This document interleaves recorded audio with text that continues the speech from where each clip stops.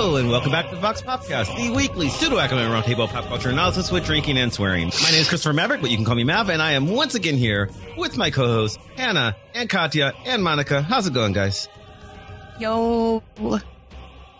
It's good. I'm currently practicing the Thanksgiving tradition of being hungover.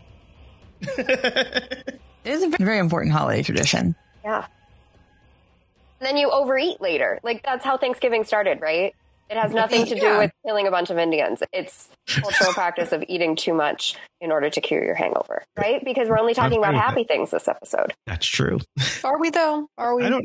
I don't know. It's up to you. I mean, do you want to bring so this is our Thanksgiving episode for the listener. We decided we would have a pleasant discussion topic where everybody would just talk about the joy of Thanksgiving and togetherness and wonderfulness. And now, Hannah, what were you going to say? Oh, well. Also, this is deeply awkward because I have made it a point not to celebrate Thanksgiving since I started going to graduate school. It's my least favorite. Well, it was my least favorite holiday. And then I discovered that I could just do Christmas twice, but call the first one Dickensgiving. Yeah, we did Dickensgiving, which was much more fun in many respects. And less of the like creepy part of Thanksgiving. Can I ask what Dickensgiving is? For the origins of Dickensgiving. Not immediately. The origins of Dickensgiving was one day Hannah and Josh were in the grocery store and Hannah saw goose on sale for $40 and she said, hey, like there's like roasted goose is like the staple of like the Cratchit family's like Christmas dinner and like a Christmas Carol. What if we like tried to make goose? Like, what if we did this? And Josh said, okay, very skeptically. And we put the goose in our cart and we brought it home and we thought, this is a big bird for two people. Maybe we should like invite some friends over. But like, I'm sorry, how large was this goose? I don't know, like double-digit pounds, I just enjoy the part of this story where like you bought a very large goose and then didn't think till you got home that like this might be more than two of us could eat. I mean, leftovers are a thing. I mean, it wasn't like a 20-pound. It was not like a 20-pound turkey. It was like much smaller than the 20-pound turkey. But still, I was like, but what if we invited friends? What if we like had friends over and like we made like Yorkshire pudding and like things we actually liked instead of like things we don't like? Because I don't like turkey or traditional Thanksgiving food.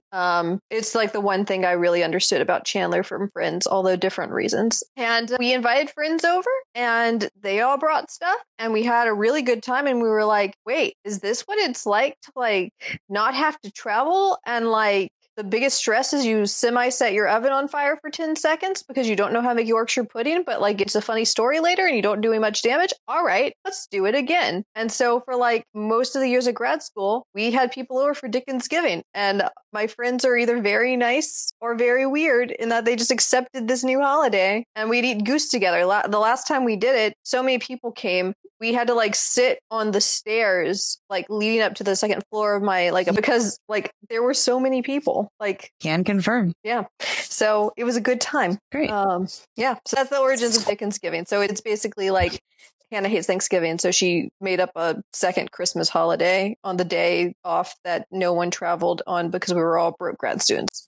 I have a question. Like you've talked about hating Thanksgiving before, and I was going to ask that, but I'll hold off on that. You're not the only person that like I've seen who is like, oh, I hate turkey. And like I've seen this more and more common lately to where I've decided that this is the true generational divide. Like this seems to be a millennial thing, and I'm a little too old to be a millennial. I'm just barely. I'm a young Gen Xer, and you guys are old millennials, and millennials seem to hate turkey. What's your problem with turkey? I love turkey. It tastes like wet paper napkin. If you're gonna have, Thanksgiving is not a cheap meal. Mm-hmm. That's true. I get that. You're going to spend money on an expensive meal. Mm-hmm. Is turkey forget the holiday part? You're going to spend money on what is an expensive meal. Is turkey your go-to? One of them, yes. I love turkey. Really? No. Yeah. I have never heard that from anyone else. Also, I will say this: my parents, who are decidedly boomers, also hate turkey. Mm-hmm. Okay, we have not had turkey as a family since I was a child.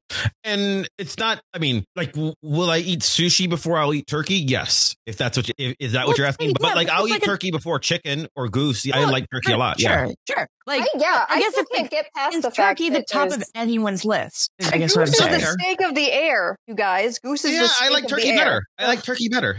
But again, it's not. I mean, is it I'm not going to pretend that turkey is like my number one food, but yeah, it's up there. I really look forward to. So I will say I've also talked about on our one episode, I'll happily barbecue a turkey. I'll toss it in the I was smoker. about to say though, you put much more thought into the cooking of the turkey than I feel like the average American. Maybe, but I mean, I'm not cooking today. I'm going over to my mother-in-law's house, so it's not my turkey. But yeah, that you're gonna barbecue a turkey. You don't really like turkey. Wake is barbecue. Those are. Well, it's not barbecuing. It's a smoked turkey. I call it. I have. You weren't on the van episode where we discussed the fact that I have 4 different barbecue grills on my back porch.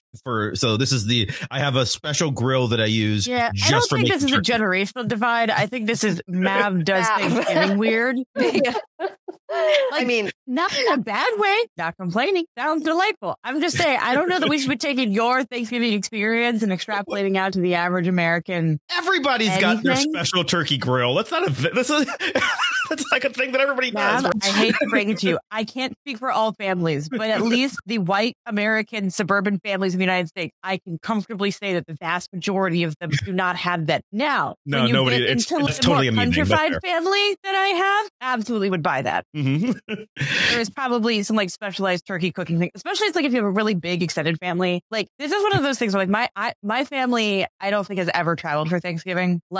Because our extended family lives in like other states, and if we're going to travel for the holidays, which we generally don't, to be perfectly honest, we're probably going to go for Christmas. But my family just doesn't travel for the holidays. I don't know. This is just not a thing that my family has ever really done. Like I came from holidays from college, but the entire thing where people like drive for 2 days for Thanksgiving, like this has never occurred to me or my family in my entire life. Why was I going to talk about it? Nope, completely forgot. Oh no, large families. Like I think part of the reason for that is because my extended family, when you like in the locations where they live, are massive. Like the last time we had a family reunion on one side of my family, we had to rent out a skating rink because legally most places were not large enough to handle the capacity of humans we were bringing with us. And no one wanted to host that in their house because they were like, no. And so cooking is stressful under those conditions. Like, do you want to make food for like 75 or more people? That sounds unpleasant. I was packing whenever we had like 15. That was a lot. Well, the thing is, like, if you get my entire extended family together, you're somewhere looking at like basically a small wedding. Mm-hmm. No, I get that. Yeah, that is too much. I've been to Thanksgiving celebrations that big, but if I'm in charge, if I'm the one running it, I think 10-ish people is a pretty good haul. My Chicago family ones are like the ones I went to when I was in living in Chicago. Those were more reasonable. That was like 20 to 30 people tops. And most of that was like also adults. I feel like it's also different when you have lots of children running around. Honestly, adult Thanksgiving, since my brother and I are like in our 30s and my parents are just like, we're going to make some fancy food and drink some nice booze. I prefer this version of the holidays to the other kind. Like in the same way that Christmas is less fun without small children around who are just like losing their minds constantly. Most of the other food-based holidays are more fun when you just buy very nice wine. Mm-hmm. I mean, I still have a good time at Christmas, but I do too. I'm just saying, like, I do occasionally borrow my friends' small children and like take them to go look at Christmas lights because they just like, you just give them candy and put them in front of Christmas lights and they're just like, the world is my oyster and this is the best thing on the planet. In a way that, like, I mean, if you get adults really drunk, they will also do that, but it's kind of a different situation. And it's very endearing. Mm-hmm. Really, I just want everyone to be like happy and slightly unhinged at the holidays, I think is the moral of the story.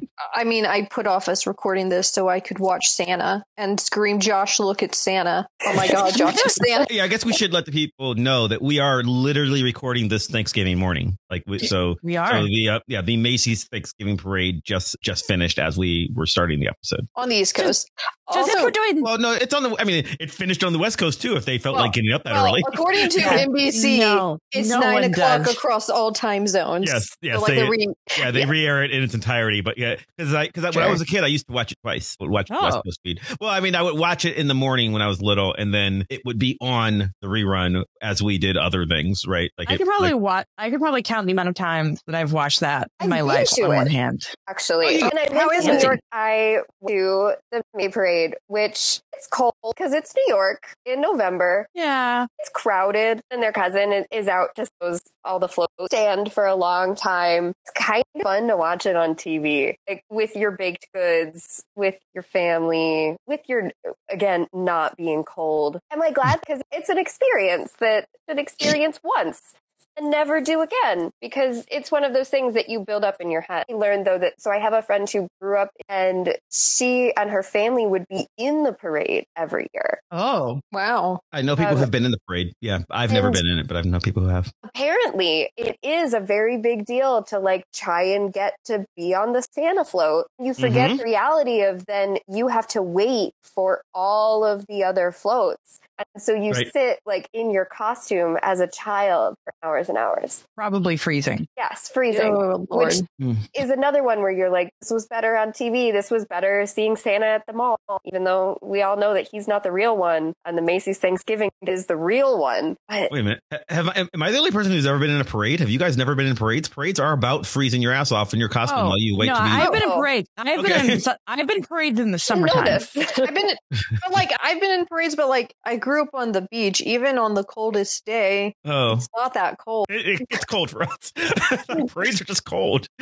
Parades are cold when they're in the spring. You just stand around. I'm curious. We've already established, either currently or historically, we do Thanksgiving kind of differently. I'm just kind of curious. What is Thanksgiving looking like for you guys this year? Like, what do people do? For us, I am baking zucchini bread right now. That's my contribution to dinner. We'll probably take a salad or something as well. And then we will congregate over my mother-in-law's house. We are going to go over, and Steph's sister and her family will be there, and her brother and his family will be there. So it'll be, I don't know which of the kids are. So my sister-in-law has young kids, so they'll be there. My brother-in-law, his youngest daughter is 16. So the older kids are old enough that they might have, significant others that they might go to. I don't know what they're doing. I mean, I'm also of the opinion of Team Hannah of it's expensive and it's privilege to be able to celebrate Thanksgiving. So it's a lot to be able to travel to go family when your family isn't in the same town. So we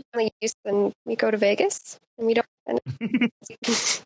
Well, I mean, growing up, I didn't go anywhere. I mean, I went to my grandmother's house, which was, a 10-minute drive, so like that wasn't like we didn't travel for Thanksgiving. We went somewhere that we were likely to go anyway. So that's what I mean. Yeah. It's a lot to go get a plane and what is 4 days? I feel like anytime I get on a plane, it's because it's like for a period of time to make defying that amount of money on a ticket. Like, yeah, absolutely. Yeah, I never, especially when I was in college, like I don't think I ever came home for Thanksgiving. I'm thinking about Christmas. I don't think I ever came home for Thanksgiving for that reason, especially because like there's another large traveling holiday, like literally 3 weeks later. Yeah, I just, to clarify, like I, grew up, like my grandparents lived an hour and a half away. So like we drove, but that was like a long drive when you were a kid. And like I later like moved, like 4.5 hours away for college, and then even further, like I moved like 10, 11 hours away. We moved to Durham,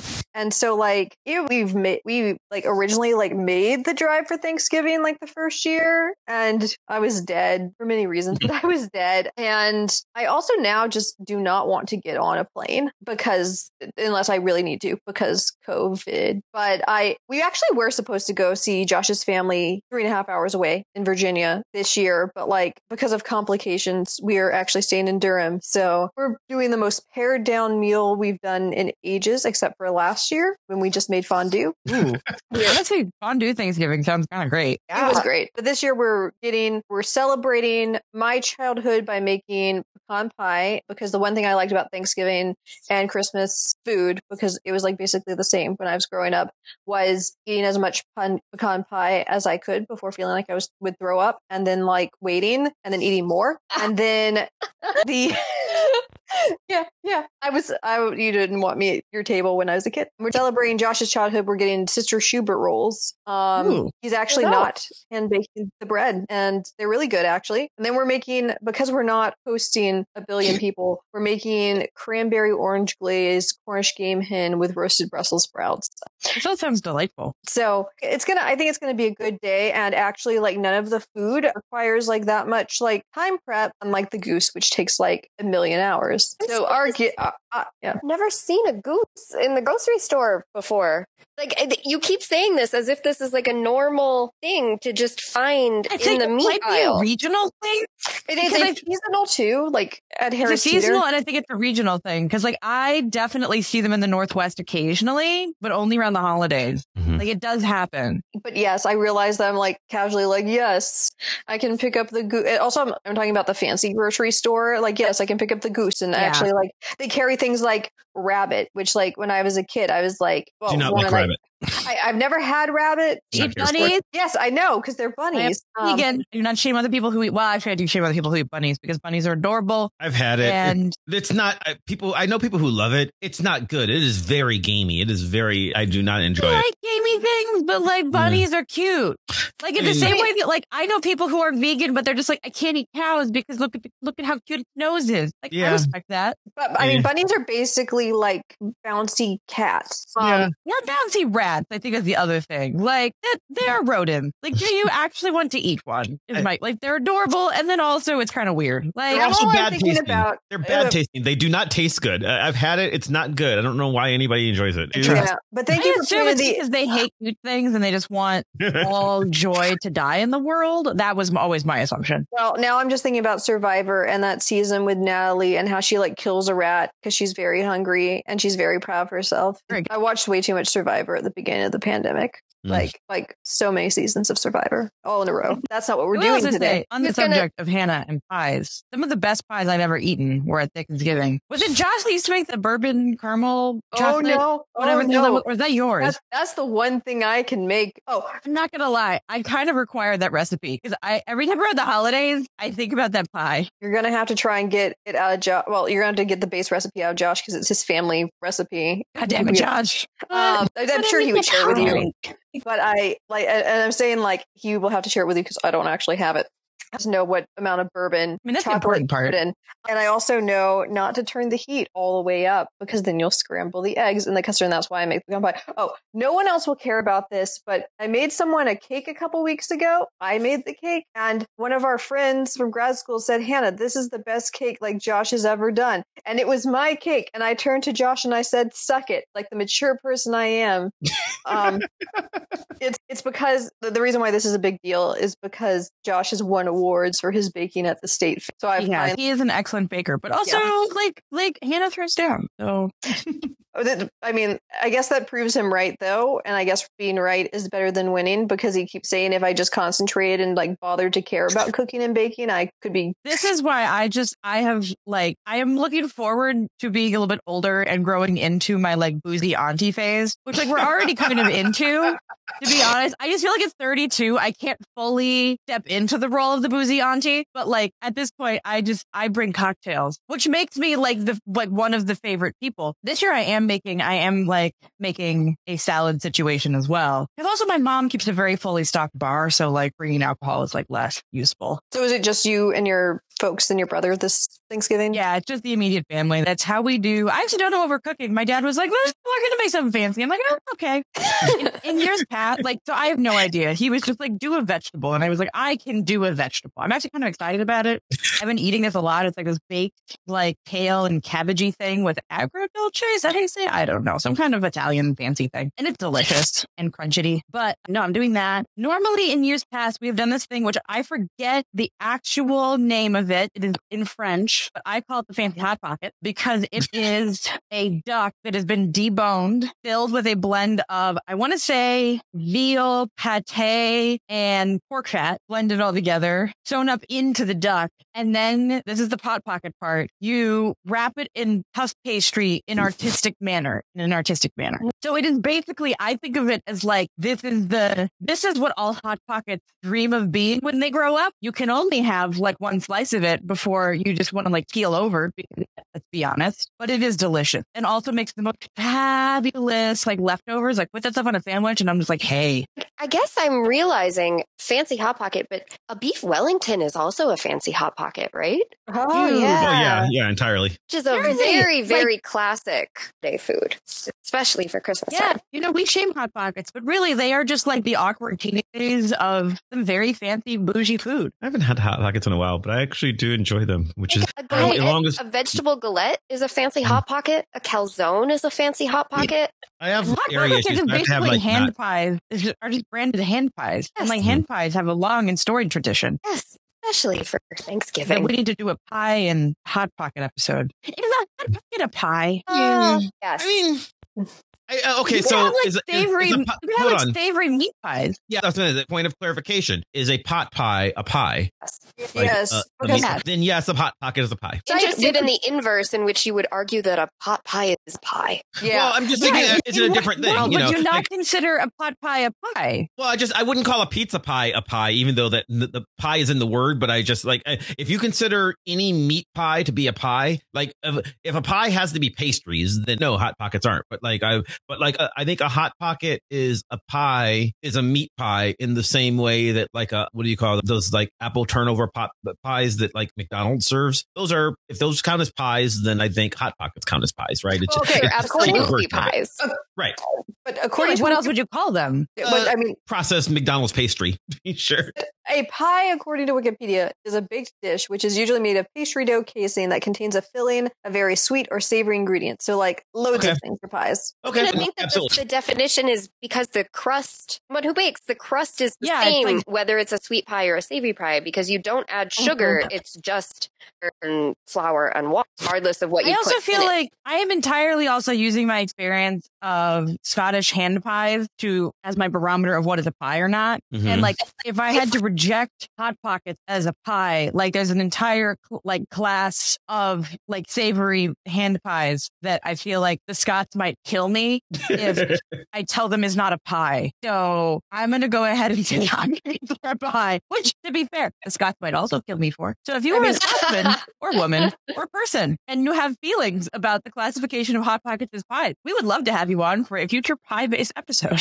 Well, apparently Hot Pockets are not listed in the savory types of pies list on Wikipedia, so someone go add that. But calzones and Chicago style pizza and Sorry, they think style pizza a pie. Oh, okay. apparently. I get it. Someone I'm still who offended by that. Like, no. Okay, I think it's because someone it's who has deep-ish. complex feelings about complex but fond feelings about Chicago deep dish. I know we're getting very much off Thanksgiving here, but I feel Oh, like who cares? pizza is like what happened later in the weekend when nobody wants to eat leftovers anymore. So I'm counting it. Who actually calls a pizza pie? I've never heard this. Regional thing. I've never heard anyone say that in real life. I have, but no, We're it's rare. considering Chicago deep dish as a pot. Like, no, it is okay. Barely pizza. Can't call it pie. So here's the thing.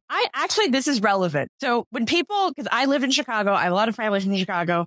People ask me often think that they're going to get into a fight with me over oh my gosh, obviously if Kati has spent time in Chicago, she must love deep dish. First of all, and other people who live in Chicago more than I have, please back me up on this, but this is what my family says too. Chicagoans don't consider deep dish Chicago pizza. If you ask a Chicagoan that we're gonna go get pizza, they assume that you mean Sicilian thin crust. Because that's what you get at most pizza shops, unless it is specifically a deep dish place. And deep dish, relevant, because this is how I explain what deep dish is to the pizza ecosystem, because I consider it part of the overall ecosystem of pizza. But it is a special case of pizza because it is a different experience. You're going to go get, if you want your New York slice or whatever the heck you're going to go get a slice or two. You're going to have a beer. You're going to get on with your day, right? Deep dish is more of a quiche experience. So, by the it is way, a Thanksgiving or experience. lasagna. If you are going to eat Chicago deep dish and you are doing it properly, you are about to ingest more meat and cheese than your body is fully prepared for, in much the same way that most of us will eat more food, whatever we have, later than our body is fully prepared for. The Chicago deep dish experience requires a recovery period.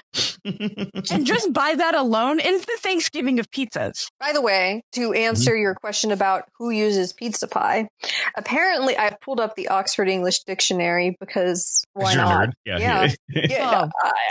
Have you listened to this podcast? Yeah. No, that was not a complaint. Not a complaint. Just for the listeners. An advertising. And it seems like this is a real phrase that, the first quotation they have is from 1935 from the Brooklyn Daily Eagle on the 21st of January. Quote, "Pizza is much like pie. Americans order it by asking for pie. You can combine both techniques, however, by asking the waiter for quote, a pizza pie. And they have a couple of other quotations from the 40s, 70s, and 2018. So I guess it's a This originated because Americans didn't know what the heck they were ordering. It does not say that specifically, but you could infer that if you wanted to. I am inferring it because do Italian first of all, I was doing the referred to pizza as pie as a very American thing. Assume I've never heard anywhere else. That said, I don't go around randomly asking people about their pizza classifications. So maybe I'm just ignorant in this pocket of things. Anyway, Thanksgiving pizza. Ta-da! And also, would be where I trick us all into talking about the Gossip Girl episode, Blair Waldorf Must Pie. Name of the episode includes pie. The other thing that you may have picked up on, listen to this podcast regularly, is that Monica uses any excuse to throw Girl into our discussions. I did watch it last night because Monica wanted me to be aware of the Gossip Girl. Now, I'd never actually watched a full episode of Gossip Girl before, so this was my first one. And I think I followed it along relatively well. I don't know, it didn't really inspire me in and of itself to watch the show. I have been curious about the show before because I think Blake Lively is a phenomenal actress. So I liked seeing her. I enjoyed the episode, I guess. It took a while for me to get into it. I'm curious why Monica thought it was a good Thanksgiving episode because this is our Thanksgiving episode. What makes it very Thanksgiving-y other than the fact that Thanksgiving happens to be occurring during the episode? You know what I mean? It was kind of, it seemed more like it was more about the drama of the characters and the who's having an affair with who, and congratulations, you understand Gossip Girl. Yeah. Yes. Yeah, is that not what Thanksgiving is about? Is about collecting the family gossip? Yes, and that's exactly that. So Gossip Girl is one of the few shows that has an annual Thanksgiving episode. They don't do annual Christmas episodes. Like, this is their version of holiday special. And it in itself is different, right? Most shows choose to err on the side of we're only going to travel for one holiday and we're only going to spend the budget on one holiday. We're going to give it to Christmas. But Gossip Girl gives it to Thanksgiving. And the trope is that, yes, they all sit down at an extended family Thanksgiving dinner in which a bunch of it gets spilled and no one has a good time at Thanksgiving. That's what happens every single year. And it usually is sort of somewhere around episode 11 of a season. So it is built in as the for then the show to go on its like holiday break. And so everything that had building for the first half of the season explodes in the Thanksgiving episode in part. Why does Gossip Girl have a Thanksgiving episode? Because it fits the structure of the shooting at that time. Why are we watching them? Are they good? General questions. Did you get a very good sense for Gossip Girl in which you were like, everyone is sleeping with everyone? And you're like, yeah, it's that for another 6 seasons. So I think that the idea of a bunch of ungodly, wealthy, rich people like loving the colonialism of Thanksgiving is like actually incredibly brilliant satire. I also wonder if it's like a New York-y thing, because like, the other shows I can think of, like I did tune in for all the annual Gossip Girl Thanksgiving episodes, even when I was skipping that season, because some seasons are worse than others. Sorry, Monica. I also like the big Thanksgiving like show I can think of is Friends, which I mean is a million years old at this point. But like one Thanksgiving we stayed home and my sister and I just watched. Yeah. My sister and I just watched like all the Friends episodes, and like a lot of them, like at least the beginning, like reference things like the Macy's Thanksgiving Day Parade and like, oh look, there's Snoopy. And like Brooklyn Nine has like Thanksgiving episodes. I mean, their big like holiday thing is like Halloween because of the heist stuff that they do. But like that's also a New York show. But yeah, I mean, Amelie, Gossip Girl has a like wealth and like extravagance that no other show I can think of has, that perfectly like fits the unpleasantness of Thanksgiving. I mean, and that's kind of nice, right? Is to realize even the richest people in the entire world also hate Thanksgiving, and also hate their family. I don't hate.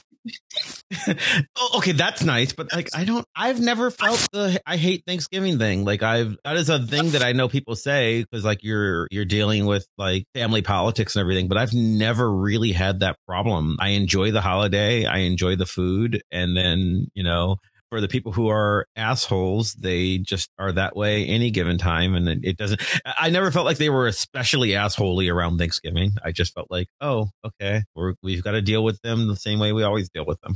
But you enjoy the food.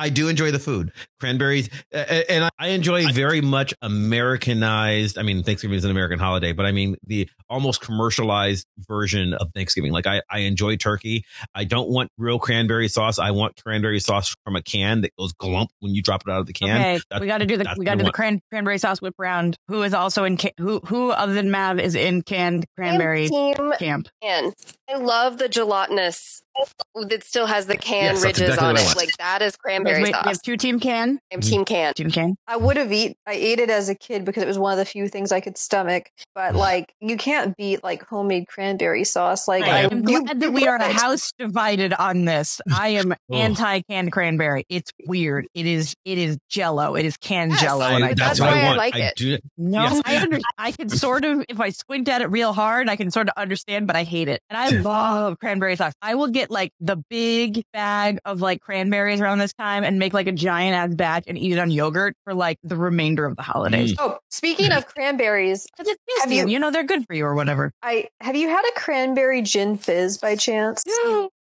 Okay. So one of my favorite things about Oregon, which I realize is not legal in every state, if this is relevant, is you can buy booze at farmers markets here, like liquor. Moonshine?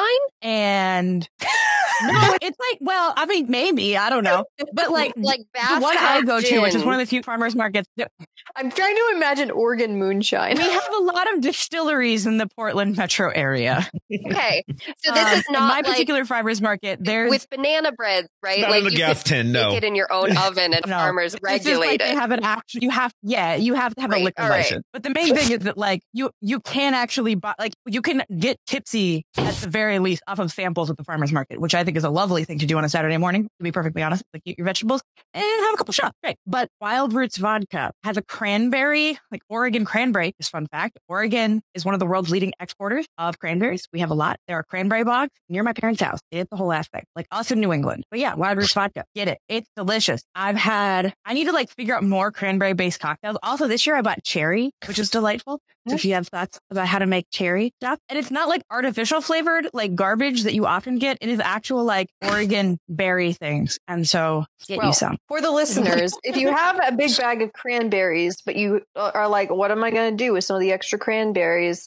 What you can do is take a cup of cranberries, a cup of water, a cup of sugar, and create cranberry simple syrup. And you can like winterize your cocktails, including gin fizzes. Not that I know by doing that last night or anything.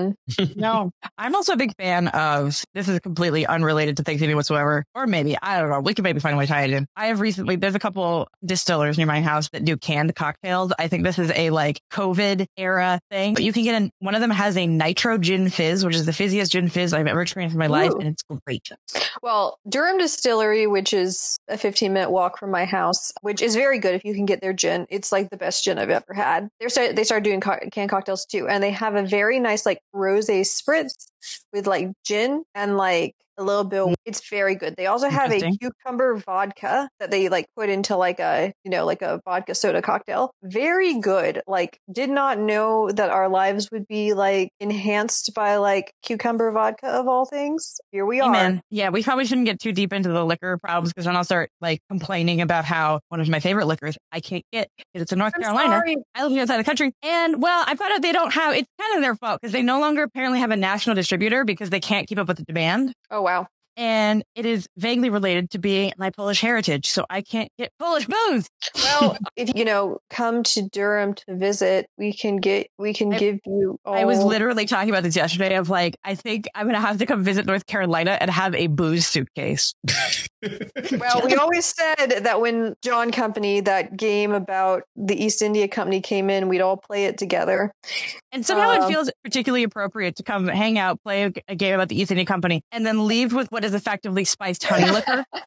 I think you're getting very dangerously close to just, admitting that you're planning trafficking of like. So. No, it's not trafficking if you transport it yourself. You just can't mail it. But you can't mail. I researched this because there are like niche liquors in different parts of the United States that I like want for my bar, but like you can't get them. So like if you buy it there and you basically like you carry it in a safe manner, you can take it on a plane. I see. You just can't check it because it's glass and liquid. So you're gonna check. So you're gonna get a suitcase. No, sorry, reverse it. You can't put it in your carry-on because liquid. Right. You have to pack it very well. I think you have to declare what it is. And there's some limits, or at least for international travel, because we've had we brought back stuff for like I brought Scott from Scotland from. And there's a limit on how many bottles you can have, because basically if you have this is probably very boring, but if you have so much that basically like that is not for an individual to consume. Like I could not. I mean, when I say like I'd probably buy like maybe 2 or 3 bottles, because it takes me like I think the last bottle of like it's Group Nicholas from the Brothers Regalies. I highly recommend if you're in the North Carolina area. Oh yeah, you can get it at the ABC store. It's delicious. It's very good. Mix it with 1 part that, 1 part whiskey, and 1 part lemon juice. But even with just ginger ale, it's so good. It's delicious. And that particular cocktail, I have found nothing that scratches that entire itch, and I want it anyway. It also makes really great biscotti. I entirely made for the time I lived in North Carolina, because you put like a shot. I think it's traditionally, what is it? It's something anise flavored. It's Italian, and I'm forgetting what it is in my head. But you traditionally put like a shot of booze and biscotti. And yes, I realize I'm pronouncing it like a heathen, but I do because Italian and also Polish. I put a krupnik in there, and it's fun and delicious. And I just want to make my baked goods. It's the only baked goods I do, and now I can't have it. Sorry. Oh, it's not your fault. I'll help if I can. And then just get my bottles and then hug them. I'll try and come up with a reason for all of us to gather. We should probably cut. This is probably all very boring for anyone that doesn't know us. The listeners would want to know about how to almost traffic booze. It also varies state to state. I was actually researching this last night. Check your local laws. Do not. We are not legal advice. No, like I was actually researching like North Carolina, because also liquor laws. Actually, interestingly, because of the pandemic, liquor laws have changed quite a bit to like help distillers survive. Oh yeah, I'd heard that. And so actually, interstate sales of liquor, not like entirely, but like have loosened somewhat in the last 2 years or so, which is really interesting. Because there was a law passed in North Carolina that allows for interstate. If you buy direct from the distiller and they ship it to you, you can buy from them. Because they just have to have a liquor license in the state that you live. Because there were no bars for them to ship to for a while. Yeah, I mean, there were a lot of to-go cocktails available in my area, and I was like, "What is this, New Orleans? What is happening?" Also, actually, interestingly, I don't know if this is happening in anyone else's area or if like this has already been a thing, but like in North Carolina, at least, a lot more like cities are creating social districts where you can buy something and like take it and like walk around and like shop or like hang out. And I was like, oh, well, this reminds me more of like what I was used to growing up. And by growing up, I mean visiting New Orleans, not Ocean Springs. Anyway, yeah. So let's detour into interstate liquor law. Good luck, Mav, deciding what to keep and what to cut. Yeah, this is going to be a very lazy editing day. So I did want to ask, for other Thanksgiving, we talked about Gossip Girl, and I mentioned briefly WKRP, which again, the perfect WKRP in Cincinnati, Turkeys Away, is the perfect Thanksgiving episode of a show. It is the one show where I think even more so than Gossip Girl, you need to know nothing about any of these 8 people who are the primary cast of WKRP. You'll watch it, you'll go like, okay, got it. She's the pretty girl. Yep, smart girl. The black dude. Yeah, like their personalities are very much set in stone and very much you are the stereotype that you look like. Oh, that guy's in a suit. He's stiff. That guy is in a jean jacket. He's cool. That's what you need to be able to figure out from the show. And then this one episode is just it is a 20-minute deep dive into the commercialization of American holidays. And it is brilliant. And that's why I wanted to talk about it. And then nobody watched it. And I'm very sorry. Well, speaking of commercialization of American holidays, I didn't closely watch the Thanksgiving parade from Macy's whenever I was like a kid, but I'd always like do my best to catch Santa and like a couple of the floats that I was excited about. But this year, like Josh and I pretty much sat and watched the whole thing, which is very long, by the way. And we were like, wow, this is really like just a giant commercial, isn't it? Like, yes, like that's always it's always been that way, right? Like we're just picking up on because we're actually close watching. It was like suddenly like there was this float for the Green Giant, and then this float for Wonder Bread, and just like the way that the announcers on NBC they tell you the nutritional details and why you should buy this and how it's part of a balanced breakfast. It's like or a whatever. NASCAR mastered in advertisement stickers. Oh, so much more so. It is literally, I mean, it is literally product placement after product placement. So it's either, hey, here are the stars for the upcoming hit show, blah, blah, blah, blah, and it will literally be, and then the very next bit will be like sponsored by Jolly Green Giant. Here's the green bean float. That is what the Macy's Parade is. It is, now think about it. Macy's is a department store, right? Like, so the Macy's Parade is absolutely a celebration of capitalism, of late stage capitalism. Oh, totally. That is what it is. And unapologetically. And it's great because there's even more so, like just watching it this year, it was just like watching Hoda Kotb and the Today Show hosts go, okay, so now we have to talk about the virtual NFT parade where they had oh yes, that, oh god, and it was just like, and I was like, oh my god, you serious? What?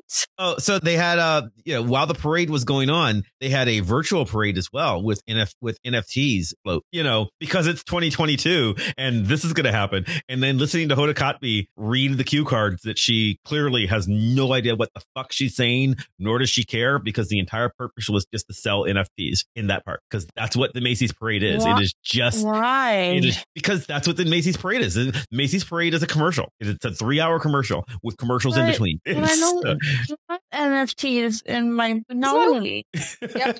I don't know. I think we're done with NFTs, to be honest. We are. That's the thing, and it's like, I mean, well, oh god, we never did an NFT show, and I know there are people who I know who are into it, but like the thing is, it's NFTs and crypto. Like, I understand why people care, but also I understand the technology behind it, because like I literally understand the technology behind it, and it's gross. And I don't want to, I'm sorry. I just again, I have friends who are into these things, and and some who have made lots of money with it, and I get it, but also so gross, and I want no part of it. So yeah, it's kind of dumb. But yeah, like, I don't know. I enjoy watching it because I don't know. I've never not been aware that it was as a little kid, I was just like, oh wow, they're really trying to sell stuff. I mean, it ends with Santa, because Santa in his modern incarnation is about, consumption. Because you ask Santa for things. Right.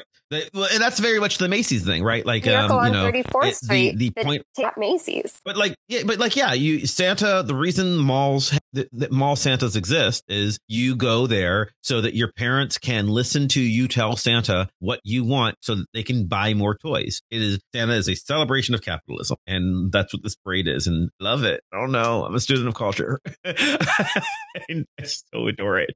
Hannah, why do you watch it? Was it just for the magic, with the magic of Thanksgiving, a holiday that you hate? Oh, no. So it was always on the TV when I was a kid, but like we were all running around doing stuff, so I never really paid that much attention, except again when Santa came on, or like Snoopy or something. But like today, Josh and I were just sitting around waking up because we're tired. That's the other thing about Thanksgiving travel. I'm like, how does anyone have the energy to go anywhere? Because working a 9 to 5, to quote Dolly Parton, what a way to make a living. Anyway, which by the way, that's a great movie. Still relevant. Love it so much. We should talk about labor movies and like TV shows one day. Actually, Superstore did like a really great episode on like Black Friday. Superstore, of course, is told from like, workers of like what a Walmart or a Target would be. Anyway, we were just like, let's watch some TV. And we were like, we can either watch the World Cup in Spanish because we have Peacock, or we can watch the parade. And also to just chime in with some like little gloom, just FIFA, you gross, horrible. They're gross. Organism. No gloom. We don't need to go down the FIFA rabbit hole. They're horrible people. It's awful. Yeah. Encourage our viewers when they're feeling slightly less cheery, to watch the John Oliver finale, which breaks down the World Cup in a really good way and also makes fun of Elon Musk, and I very much enjoyed that. But yeah, so we watched the parade because we had nothing better to do, but didn't like want something to like really get into. Like, nope, because like we had to bake soon. So parade it was, and this is the first time I think I've ever like really watched closely, and I was like, oh yeah. I mean, it makes sense for it to be a giant commercial. I wasn't like shocked or anything. I was just like, oh, has it always been this way? I'm sure it's always been this way. Yes. I'll ask on the episode. Yes, this is what it is. I know that Mav will know. Yes. I guess it's one of those things where, like, as you get older and the magic of childhood, dies within you, you start noticing. Speak and you go, yourself, man. Not us, but I mean, like, the general you, right? Like, people start, it's one of those things where people go, oh, it wasn't like that when I was a kid. Yeah, it was. It's been like that for 80 years. This is what the Macy's Thanksgiving Day Parade is. It is just a commercial. And I don't know. I don't know why people like sort of turn on it, because I guess as you get older and you have kids, none of us do, but like it becomes more about you consuming for somebody else. And like, maybe that's why it loses its magic, but I love it, and I obviously have no problem with critiquing capitalism, but I do enjoy seeing a Diary of a Wimpy Kid float, or a Snoopy float or a Marvel float. And like the fun thing about the Macy's Parade is, you spend the entire time just waiting for a balloon to die. Like those are the most exciting years, is when there's a mishap. And Snoopy's on fire. It kind of sucks when somebody gets hurt. Yeah, like you don't want anybody to get hurt, and sometimes people do. But when a balloon goes down, it's amazing. If you ever want some fun, catch some of them on YouTube. I mean, honestly, it seems like pretty terrifying, because they were like describing the like height of the Grogu, very cute, by the way, like balloon, and I was like, I could die. Yeah. Oh yeah. Yeah. People have been seriously take me out. Yeah. People have been seriously injured in Macy's balloons. I know the promise that I wouldn't just make everything awful for this episode, but do we know what the worst balloon accident in the Macy's Thanksgiving Day Parade was? I don't know how you qualify worse. As far as I know, no one's actually died. According to CNN, what they call the worst one, and I remember when this happened, they say the worst one was 1997, and that was the day Barney died, the dinosaur. Went down, and I've seen the Barney the dinosaur footage. I'm just gonna toss this one in the chat, so I'll edit it out. But I'm gonna allow everybody to watch the 4-minute clip of what went down with Barney, and we can edit if you guys want to watch that real quick. You'll see. Yeah, you guys got it? Watching. Oh, we're watching it now? Yeah, just watch it so you guys could talk about it. Okay, wait a second.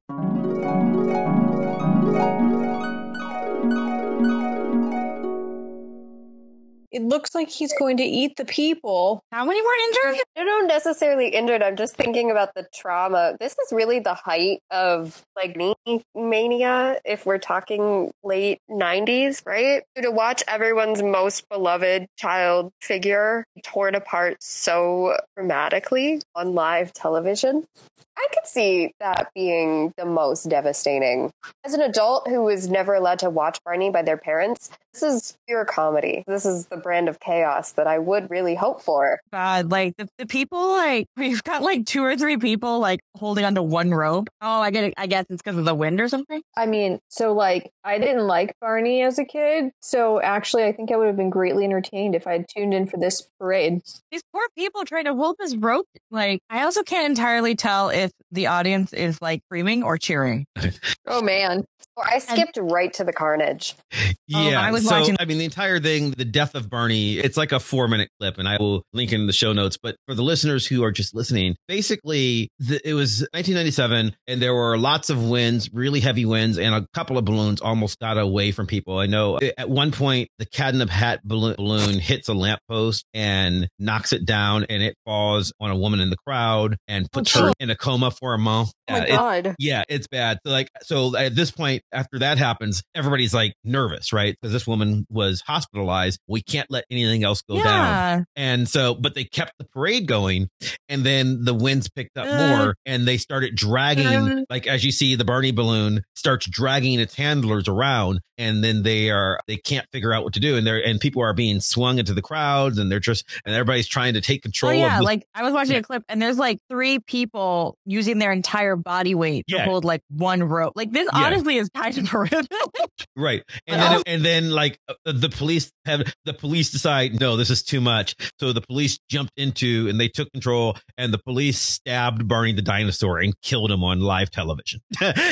They cut it open, and then on live TV during the Macy's parade, children all across America had to watch Barney the dinosaur. I do really appreciate whoever's running the camera on this particular video, like zooms in on like the wound in Barney's side as it rips open, I feel like whoever was running camera that day did not feel fondly about Barney. Nobody did. I mean, I don't know. 97, Barney was not. Oh God, Barney. If you were over the age of like 10, Barney sucked. Barney was so obnoxious. I don't know when the last time you revisited Barney was, but like one of my very first memories was, and I think maybe I've talked about this before on the show actually, is my dad bringing home a video game that I think one of his buddies has made at work. It was called Let's Kill Barney, where you play as Barney's, like, what is it, little sister? I forget her name. I don't remember. With an Uzi, killing Barney's, like, Mario side-scroller style. So needless to say, I was like trained to not feel fondly towards Barney. I think because my dad was like, we're not watching that. We will watch literally any other cartoon but that. That was my dad's opinion too, except then a bunch of people at his office found out that he despised Barney, and it became like a running gag to hide Barney things in his office, get him a Barney cake for his birthday. Like, that man was tormented by Barney through most of my childhood, which was why he was like, if I have to see it every day at work, it's not coming home. I mean, I don't blame him. That's a very weird office fixation. Anna, did you watch Barney? We had one Barney like VHS tape. And all I can hear in my head now, since we're talking about this, is clean up, everybody, everywhere, clean up. Something. And I just hated it so much. Like, I can't, Sesame Street, and that, like, I can't remember a time where I genuinely enjoyed the whole of Sesame Street or you Barney, didn't like or, Sesame Street? What's wrong with you? Kermit. Really? I liked Kermit. I don't know. It just, wow.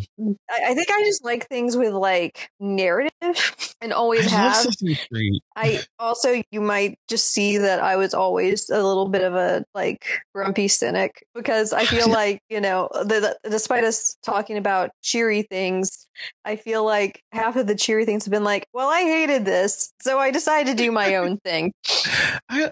Who hates Sesame Street? I understand hating Barney, but I don't hate Sesame Street as a concept. I understand it was like very meaningful to a lot of people and teach people a lot. And so I like Sesame Street as an idea. I just didn't like watching it except for Kermit. What can I say? Bad person. What can I say? Sesame Street teaches important lessons about accepting gay people or puppets, because that's what Bert and Ernie are. Yeah, the puppet-based shows I enjoy. I don't know what to tell you. I liked the Muppets, like the Muppet Show. I do prefer the Muppet over Sesame Street, but I still also enjoy that. Like, what's not to like about the Sesame Street? It was the Muppets, but, you know, with learning. But I already knew a lot of the stuff. Yeah, me too. I felt like I was being talked down to. I don't know. I like Sesame Street as an idea, just not apparently not in practice as like a young kid. Also, I think I just like didn't like TV very much for a long time, because like my parents had like very limited TV time. I was like, okay, like what is this? Can I go back to like reading and playing with my stuffed animals now? I don't know. Interesting. I was a weird kid. I'm sure all of you are shocked by this, given the whole inventing a holiday centered around Charles Dickens feeling Christmas. But I was a weird kid. I just wonder if, like, any of our listeners, and I guess that includes Monica, since she didn't know about Dickens Giving before today, does it sound obscene because of the name, or is it, or is the assumption that it's going to be about Charles Dickens? I assume that it's going to be about Charles Dickens, knowing Hannah. Yeah, but you know Hannah. Yeah. If someone were to say Dickens Giving, is there spotted dick on the menu? I don't know. There has never been, and there honestly never will be. What can I say? I have always just really enjoyed Charles Dickens, but not in a weird way. I mean, and just, a normal amount for, create a holiday around being able to eat goose. I'm not fundamentally convinced that it's actually different than anybody else's Thanksgiving, other than the fact that, you've banished one bird for another bird. But, but I appreciate your commitment to detail. I mean, we talk about Dickens, at least a little bit. One year we talked talked about our favorite Dickens novels. Some people didn't have them, which was fine. I've read like 3 or 4 of them, I think, and the only one I ever remember is Great Expectations. So I guess that's my favorite because I know I've read other ones. Yeah, but I know I've read, like, I'm fairly certain I've read David Copperfield, and I'm almost positive I've read Oliver Twist. I have no recollection of actually doing that. I just feel like I have, but like I've read Great Expectations a few times and I enjoy it. So I guess it's speaking of, I mean, since I've convinced you all to go down the Dickens road with me, kind of this past week, I had flashbacks to an early, like, elementary childhood memory of being handed an illustrated children's book called David Copperfield, but it wasn't like Dickens' David Copperfield exactly. It was like an adaptation with cats and something called, I think, The Moldies. And I realized, like, hey, this was probably based on an animated movie based on David Copperfield this week. And I've discovered that there is indeed an animated film that book was based on that features like David Copperfield, but like as a cat. And I don't know if I want to watch it out of morbid curiosity or not, but you know, there it is. Very strange Dickens thing of the day. Also, surely you've maybe read A Christmas Carol. I guess it's like more of a novella. Yeah, I have. I've read it I've read it. Well, we read it. We did a whole episode where we all read it just for the episode, but I'd read it previous to that too. So I wasn't thinking of that as a novel. I was thinking of that as I guess it's too long to be a short story. So novella. Yeah. Okay. Sorry. Excuse me. David Copperfield is a 1993 animated movie, not a 1994. But how dare I got it wrong. What's the difference between a novel and novella anyway? Thanks. Like, I mean, there isn't one. No, it's literally, it's so, oh God, Katya, did you take history of the novel with me? Or I don't think I was. Okay, yeah, that was a Jeff Williams class, and this was the topic. There is no definition of novel. The length thing is like there. Oh God, like it just means novella just means short novel, but like it's not, or little novel, but it's not like there was never a specific amount of pages or anything that like constituted what made it a novel or what made it little. So like you have this point in history where like all the pulps are saying, and this issue has a full novel in it, and it will be, you know, just like some random pulp story. It's like 50 pages, and they're like, it's a full novel, sure. Like there's no, and then whereas other novels had, you know, 300 pages or 1,000, and then some are like, you know, this is a novella because it's 50 pages, or this is a novella because it's 120 pages, but this novel here only is 100 pages. There's no rhyme or reason to it whatsoever. It's whatever the person who wrote it felt like putting on the first page. So I guess, I don't know. I don't remember. I guess you could call Christmas Carol a novel. Got chapters. That's something, right? It has 5 staves. Oh, is that what they're called? I don't remember. I just remember there were sections. Yeah. So, anyway, I guess, so we've resolved nothing. Not even what a novel is. We've resolved that it's Thanksgiving. Are we not going to go around? Everyone, what we're thankful for? I was going to say, are we not going to go around and talk about what we're grateful for? And is that a thing that people actually did growing up? Because like I thought that was just a tradition people did on television, but maybe it's a white people thing. Do people actually do that? Did like occasionally? Not really. We didn't do it growing up. We did it last time at Dickensgiving because one of our friends, I think, got overly emotional. Yeah, well, definitely more drinking at Dickensgiving than I did as a child. So. I mean, that's just the 19th century, really. Hey. I don't know. I mean, I'm thankful for you guys. I say that every year. But we do this more at our end of the year show where we talk about, you know, the things you missed, Joe. We have kind of a, you know, our retrospective where we, you know, thank each other and stuff. But I don't know. I guess I graduated this year. I suppose I should be thankful for that. But like, much like when, you know, a couple of years ago when you guys graduated, it's like, oh yeah. It's kind of anticlimactic. It's weird because this is coming. Well, no, it's not. It's done. Not bad. Like you're happy you're done. It's just like it's such a huge milestone, and I don't think there's any celebration that like. I mean, also Hannah and I graduated during COVID, so like like literally the beginning of COVID, right? And like I've got people like, oh, are you going to do the ceremony? And I'm like, I don't want to buy the robes, so I don't know. That's what I'm thankful for: job, degree, friends, and family. I suppose. Yeah, who's next? Oh, we're actually going around. I wasn't going to. Hannah said we had to. I did not say that. I asked if we were not, or were we not? But okay. Yes, we can. We've already started.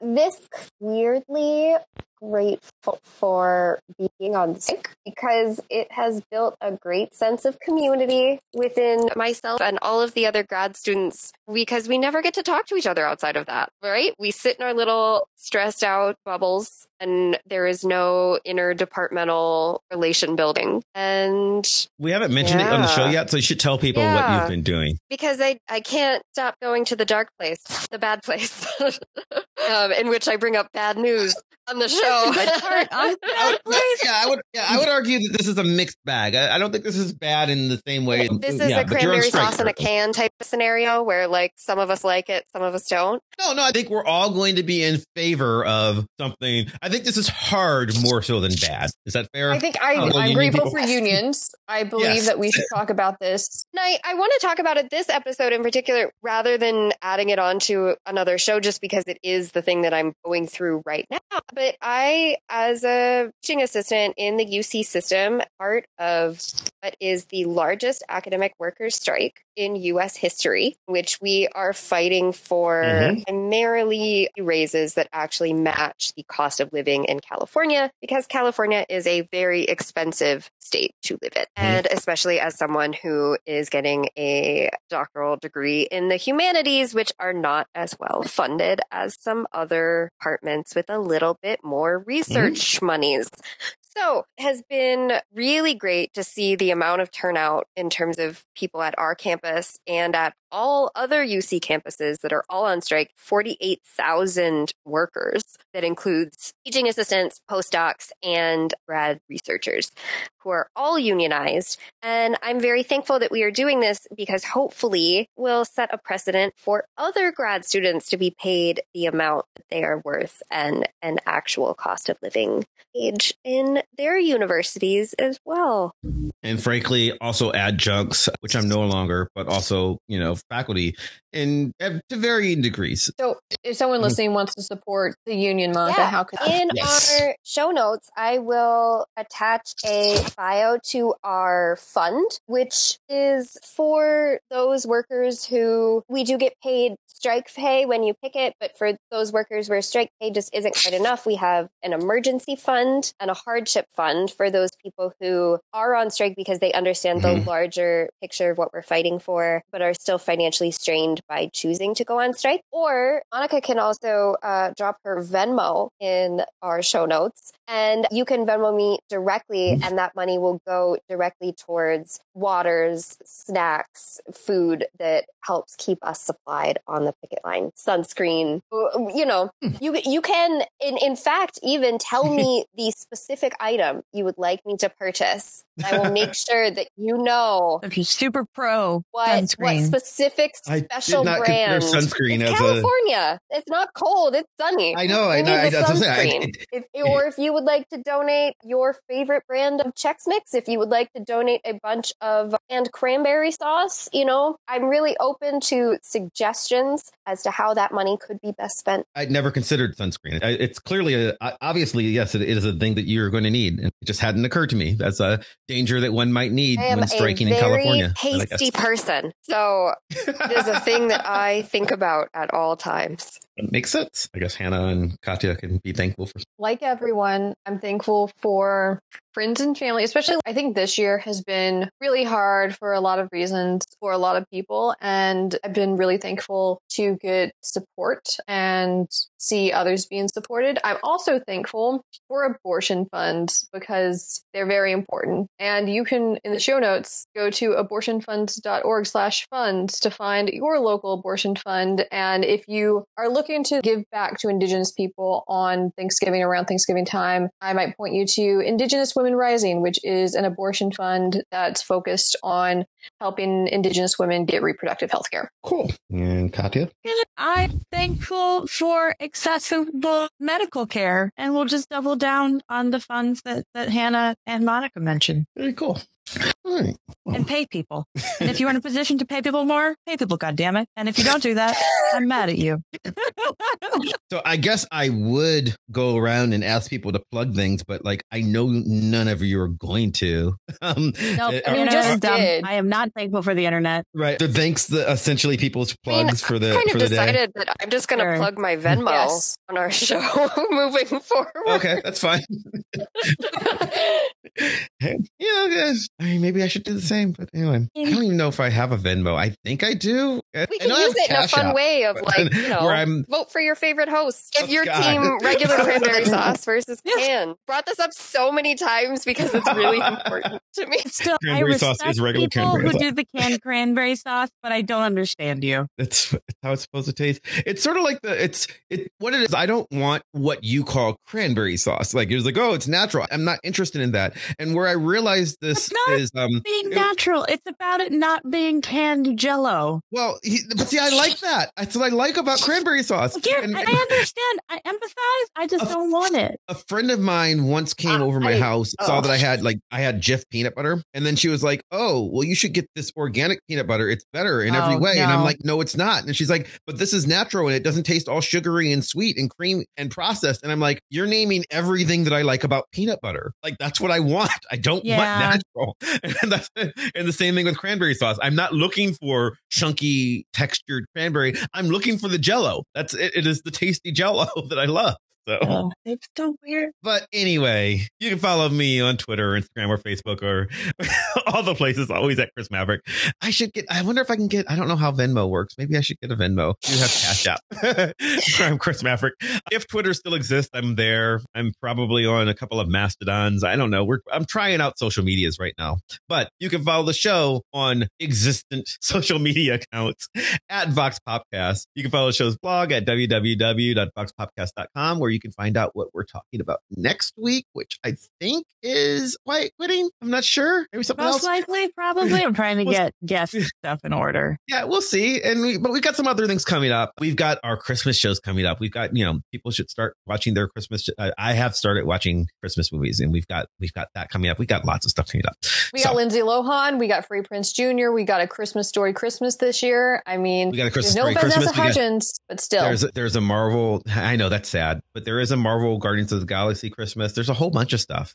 But anyway, so we got that coming up. If you enjoyed the show, and we certainly hope you do, then please subscribe to us on iTunes or Stitcher or Spotify or wherever the hell else you get podcasts from. And do us a favor, leave us a 5-star review. If you leave us a 5-star review, especially on iTunes, Apple Podcasts, that gooses the algorithm, makes us more popular, and really helps us out. And it's Thanksgiving. We'll be very thankful if you do that for us. I would like to thank all of my co-hosts for joining me today. I'd like to thank you for listening.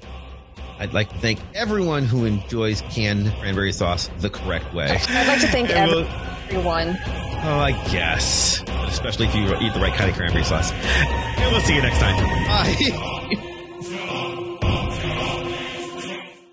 God bless us, everyone. See? And it's Dickensgiving. raspberry dressing.